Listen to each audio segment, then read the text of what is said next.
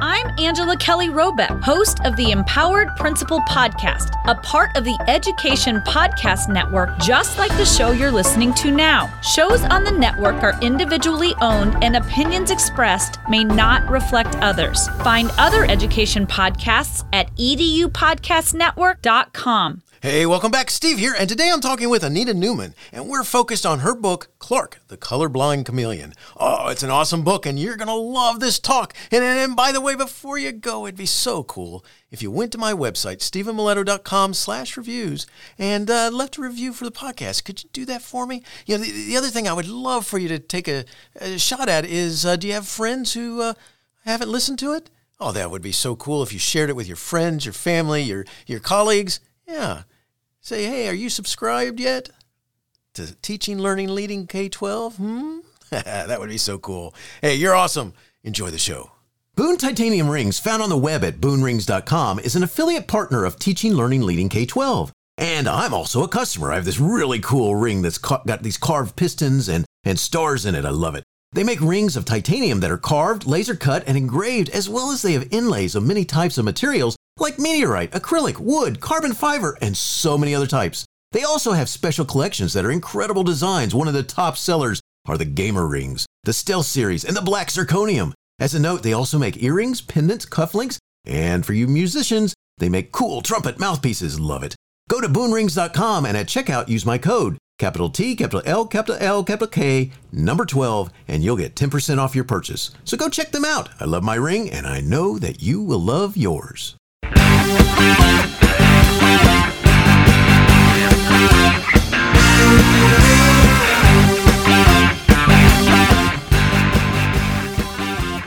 You are listening to Teaching, Learning, Leading K-12, a podcast for educators, helping you help kids achieve their dreams. And now here's Steve with this week's show. Anita Newman has taught in Massachusetts and Rome as a kindergarten, first grade, bilingual, and all levels vocal music teacher. As a teacher of young children, she had the opportunity to closely observe students with special needs struggle to come to terms with physical and academic limitations. She understands learning disabilities and how they are overcome, not eradicated. As a school psychologist, she has tested for disabilities, written educational plans, and practical strategies for students' help in learning. Clark, the Colorblind Chameleon, is one of the stories she wrote for her students to help them better understand themselves and their classmates. She has a master's degree in school psychology and is a labor law attorney, using her skills as president, grievance chair, and negotiator of local teachers' unions in both Sutton and Bridgewater Raham schools. She is also a national board certified teacher. Anita has written and produced 10 different musicals for kindergarten and first grade students, as well as been the lead soprano in the Intimate Opera Company of Worcester, Massachusetts, and correspondent for the Worcester Telegram and Gazette. She currently lives in Carver, Massachusetts, where she sings, writes, and causes good trouble. Our focus today is on her book, Clark, the Colorblind Chameleon. Anita, it's awesome to have you on the show. Welcome, and say hi to everybody. Hi. It's fun to be here. Anita, it's great to have you on the show, and I'm glad you're here. And, before we start talking about your book, Clark, the Colorblind Chameleon, you have to talk about teaching kindergarten and first grade. What do you like about working with kids? Well, I especially love working with young children because they're just so open and ready to learn, and they learn huge amounts when you look at what they've learned from the beginning of the year to the end of the year. And they're so engaged. They want to do what you're teaching. And because I used all the modalities, in other words, I use art, music, movement, dance, listening, all to get them to learn everything that they did. I think they really enjoyed it. And I believe children need to have things to do like in math. You can make them memorize stuff, but it's better if you have little manipulatives, things that they use to show them how it is. And there's many things you can do, and I enjoyed doing it. I found it so much fun myself to set up a set of centers that was teaching certain things that they needed to know. That's cool. That's very cool. That was a blast. And impactful too, is what I think is cool. So very neat. And something that also is cool is that you've written musicals for kindergartners and first graders. All right, you got to tell me more about this. All right. I am a musician. My first degree was in music. And so I can compose. I mean, I'm not like Beethoven or anything, but I compose for young children. And I can play the piano, but it's quarterly. I'm not a great pianist. I'm a singer. And I didn't like the musicals that you could order. I found them very boring. So I decided one time, you know what, you could write your own. And I can.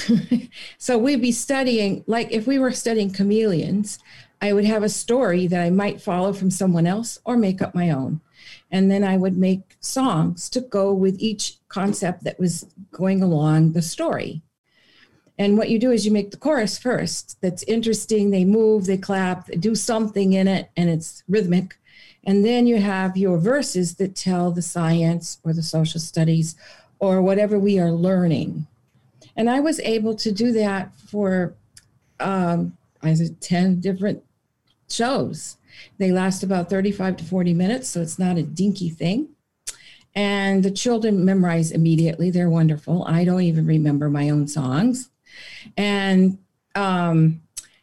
people helped me with the costumes, and the parents got involved. And it was like a unit, a huge thing. And they loved it, and they learned all kinds of science, whatever we were doing, science, whatever we were focusing on. And I think they probably remember it for the rest of their lives. That's cool. I just think, and I can imagine they do. I mean, for some strange reason, I can remember most of the lyrics to the different plays that I was in elementary school. I had a teacher who was into plays that were popular at the time, and like one of them's Oliver, and I remember the lines, and it's just funny that I remember those lines. And so I remember the kids as kindergartners and first graders. I'll bet they'll remember those forever. I think they will. And a lot of them come. I don't live in the town where I worked, but when I run into them, they go, "Oh, do you remember me?" And of course I don't, because they're like totally different. They're 21 years old, and I had them when they were 5. I'm like, refresh my memory, please. And they'll say, "Oh, I remember that musical we did about dinosaurs," or there's different things I would pick. And also, it was good for my brain to do that kind of stuff. That's so cool. That's awesome. I just love it. I think that's really neat. So very cool. Now, you're also a performer, right? Now, you've performed. Yeah. Care to share a little bit about that? I was in a Worcester Opera School. What was it called? The Intimate Opera Company in Worcester. And they were trying to get off the ground. And I was the lead soprano, which meant I did the lead soprano's roles, which is always the romantic lead. And I always wanted to do the witch or something else. And she called it intimate because some of them, they were mostly 1 act, 2 act, or if it was a long one, everything was in English.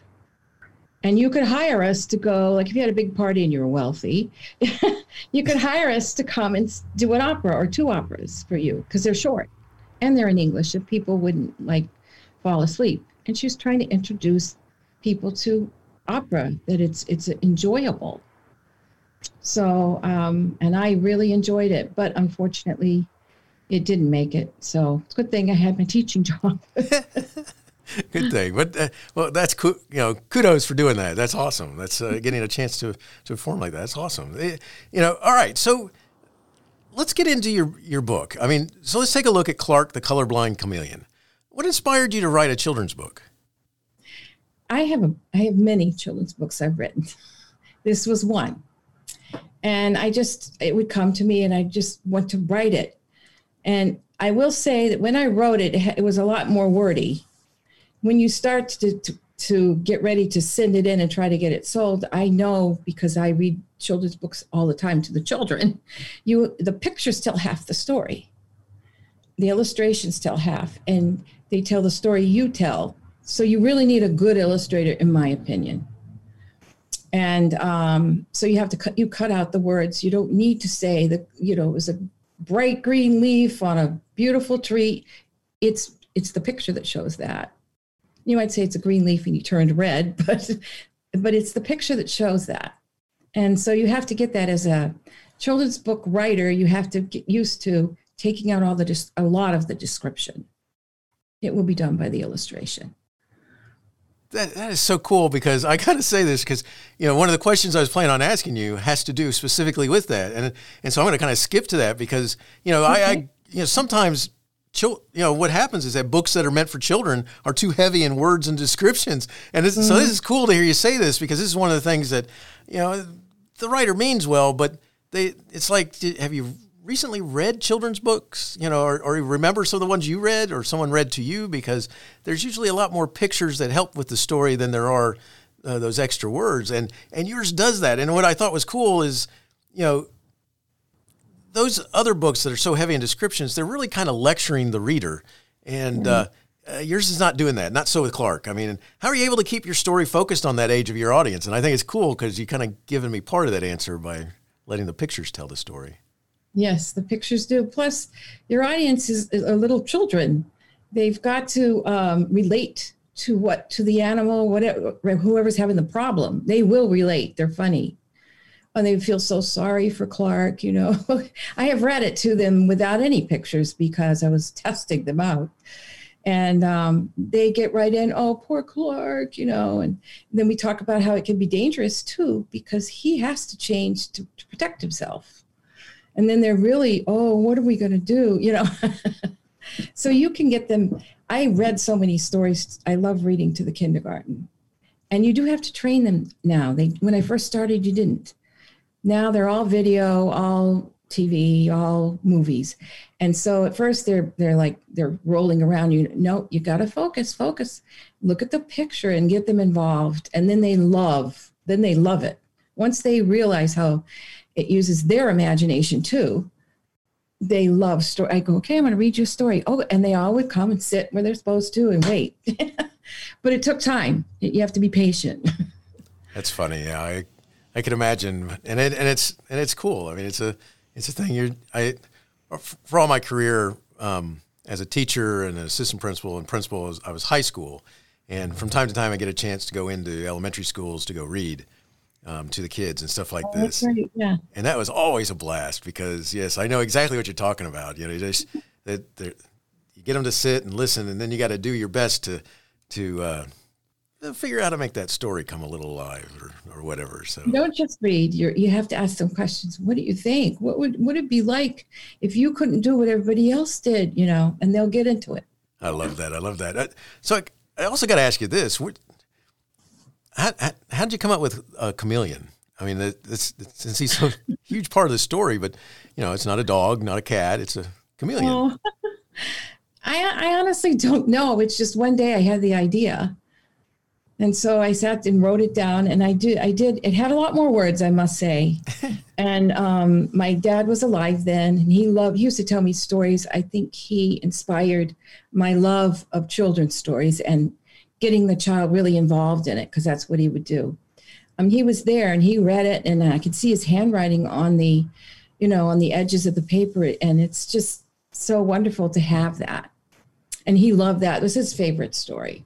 Of all the stories I've done, that was his favorite. That's cool. That's very cool. I like that. It's neat to have that memory to be associated with your story. So good stuff. Well, as the title says, Clark is colorblind. And can you talk about young children and what they may experience when they cannot do what other children can do? Because that's kind of a little bit of what's going on in this story. Right. Well, young children, it's funny that at first they really aren't aware at all. But as the year goes on and you're learning a lot, and now we begin to teach reading in the kindergarten, which that's questionable, but they want it, so I had to do it. And about, I would say, 3/4 can do it. The other quarter either aren't ready or they have a problem. And so you try to help them in different ways so they don't feel that way, but they begin to notice. And you can see that they notice, and then they look around at the little group they're in, if I'm in a center, because I'm working in reading, and they realize these other, they know they're like you have a bluebird group and a redbird group and the buzzard group. But they know they're in the buzzard group. They begin to be aware of that. And I try to keep that out of it and have other groups for other things. So they're not always in that group. But when reading, I have to work at their level. And they begin to see that they can't do it. So I notice more in first grade is when they either begin to act out or you have to help them to accept who they are and work through the problem. And we do have help in schools. We have Title I. We have people that come in one-to-one to work with them. But again, they know I'm going to Title I because I have a problem. And sometimes I'd explain to them, but if you have a problem, you're working on it. So it's not something you should be ashamed of. You are working on it. If you weren't working on it, that's when you should be worried. It's difficult. And this may help them. That's excellent. I think that's so cool because I could see it definitely helping as they root for Clark to figure things out, and he does. And I got to say this because just like we just talked about with children, and he's worried that he won't fit in. Well, can you talk about why it might be important for adults to recognize what a child is feeling when they sense that they are different from everyone else? Well, it's course, because as an adult who's either his parents or teachers, if you understand what he's going through, sometimes, or she, they will act out. And you have to get behind, why are you doing that? What is the problem? And once you too see what it is, you can help the child. Instead of saying, you're just a brat, go to your room. And no, you need to learn you too need to learn what is the problem and how can I help? And it's the same with teachers. And some teachers don't get it, unfortunately. Yeah, that's kind of where I was going with that too, because that's that adult that really needs to pay attention to that, because you never know, because sometimes it's the kid and the parents don't realize that the child needs glasses or is having a hearing problem or any number of things like that might be part of the issue at those ages, and they haven't discovered yet, and that might be why the child's acting out or not participating or doing whatever. So, I just think that your story brings all those types of things through the chameleons to the top, for people to think about. So, So kind of sort of what I'm saying is it's not just for kids, because as you're reading that as an adult, it's like the message comes through loud and clear, which is very nice. One of the things that I wanted to make sure that you talk about, and you mentioned this earlier about finding a good illustrator to tell the story through the pictures. You want to tell us a little bit about your illustrator, because you have beautiful pictures. My illustrator is Asha Hossein, and she does book covers. And she had done my book cover when I went to present to get this book published. And she'd done the book covers of everybody that was with me. That was what was recommended. And they were beautiful. And I really wanted her, and the publisher did not wish to pay for it. So I paid for her myself. And she's very expensive, but she's worth it. She's definitely worth it. We did have a little question. So someone said, well, she's like Eric Carle. She really is. It is the same style, but it's definitely different. So, we looked up the law, and, it's a style. You can't own a style. So, but that was a question. That's interesting. That's kind of rough to have to go through that. Because it's not like, It's not like you have a superhero that, lo and behold, if you look over in this comic, it's same powers, the name's just spelled a little differently. It's not like that. I love her artwork. I love beautiful. It's so beautiful, and you don't need, it's just like with the words, you don't need lots of, you don't have to put in everything that's in it, would be in the space to get the point across. Like when the cat shows up. Yeah. Without giving anything away there, the cat shows up, and that's, you get the point. It's like, ooh, Clark, time to run. Yeah, little guy. and by the way, I have to connect that back to something you said earlier, which is I could hear the kids, responding to when you get to the part with the cat. So. Yes, they get all worried. And I can understand why. Yes. All works out. So cool stuff. One of the challenges that your story brings to mind is that a child may want to give up. I mean, can you talk about this? I mean, there's all kinds of things that go with that. Can you just chit chat with me about it? Yes. A big thing in schools today is Angela. I think it's Angela Ducksworth, grit, and yeah, right. And she did all kinds of studies on people who made it, even though they weren't as smart or didn't appear to be as smart, and they didn't appear to have everything they needed, but they went ahead because they had grit. They failed and tried again, and your schools are now working on that with children. You're training that. You're trying to train them to accept that, okay, I failed, but I learned from that failure. Now I have to move a little forward. I can't just say, oh, I give up. And so that's why I put him having a really hard time and wanting to give up, because it would be easy. I give up. I can't do it. And he needed it. I mean, you can give up on some things, piano lessons if you want, but you cannot give up on learning to read. And it's the same kind of thing. He had to learn, or he was going to be either die of starvation or living in his little nest, and not able to go out. So he had to learn. So he went ahead and he kept trying and kept trying and kept trying. Yeah, and that's why I have the wise chameleon kind of giving him little hints along the way. Yeah, I like that with the wise chameleon. That's good stuff, because what you're talking about is a huge message for them. The idea of, keep trying. You keep it up, yeah. I like that a lot. It's like, especially when you talk about the age of the kid, they're not in those ages. They're not really turned against the world, I guess is the way I want to say it. And so you have a real good shot at getting them to understand, don't give up. Yes. I love that. And the motto of the book is never give up. So. Which is awesome. So when you get to that part, the kids respond when you're at the end. What do they, when you read it to the kids? When you read it to the kids and you get to that part, do you emphasize the never give up? Well, as I'm going through it, I always say, do you think he's going to give up? Do you think he's just going to say, I can't do it? And they go, oh, no, he can't. He has to keep trying, So, and never give up. And you can get them to say that with you. It's you're working with little kids. And then you see him trying and it's beginning to change. What do you think? You think he's going to make it? He's beginning to change color. He's getting close to it. Do you think he can do it? And they always say, yes, I think he can if he keeps trying. So, and he does. And then they're all, yay. It depends on how you read it. You don't just read a book straight. You have to pull things out of them and give them help along the way if you're teaching. Right. That's awesome. That is so cool. That's very cool. So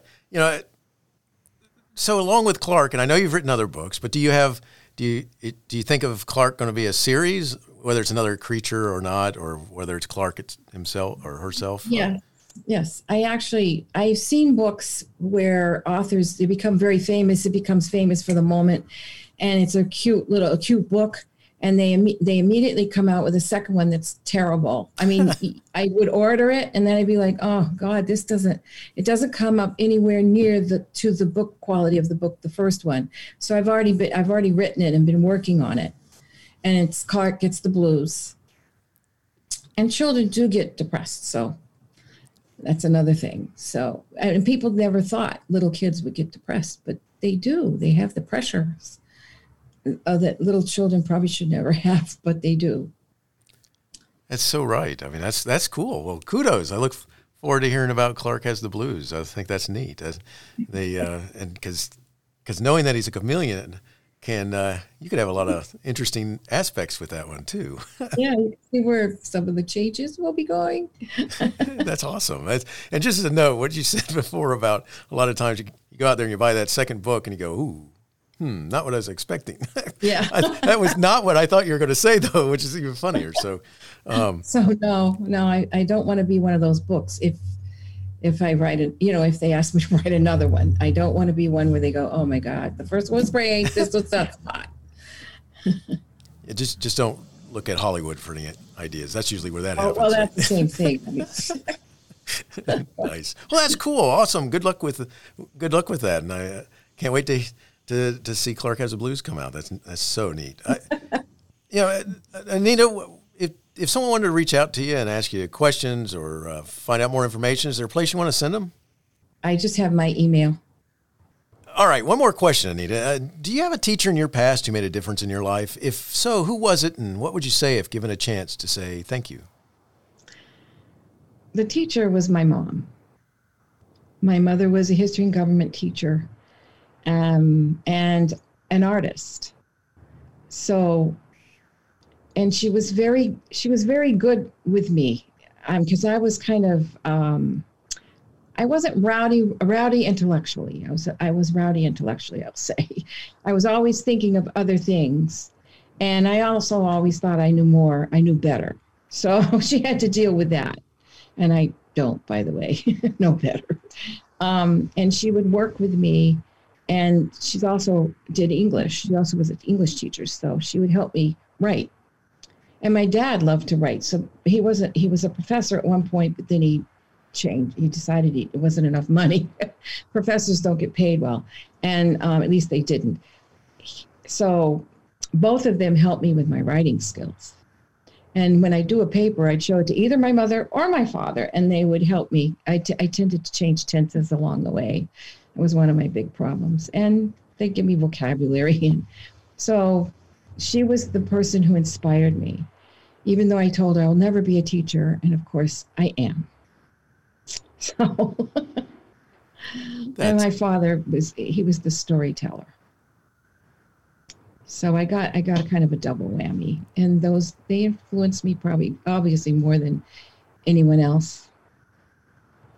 That is so cool. That's so cool. Thank you so much for sharing. And Anita, thanks so much for sharing your book, Clark, the Colorblind Chameleon, today. I mean, what a wonderful story. It addresses the feelings of young children and fitting in, and I love it. Wishing you the very best in all you do. Well, thank you. Thank you. I enjoyed it. Teaching, Learning, Leading K-12 is excited to be a member of Voice Ed Radio. Voice Ed Radio, your voice is right here. Teaching, Learning, Leading K-12 is a proud member of the Education Podcast Network. Podcasts for educators, podcasts by educators.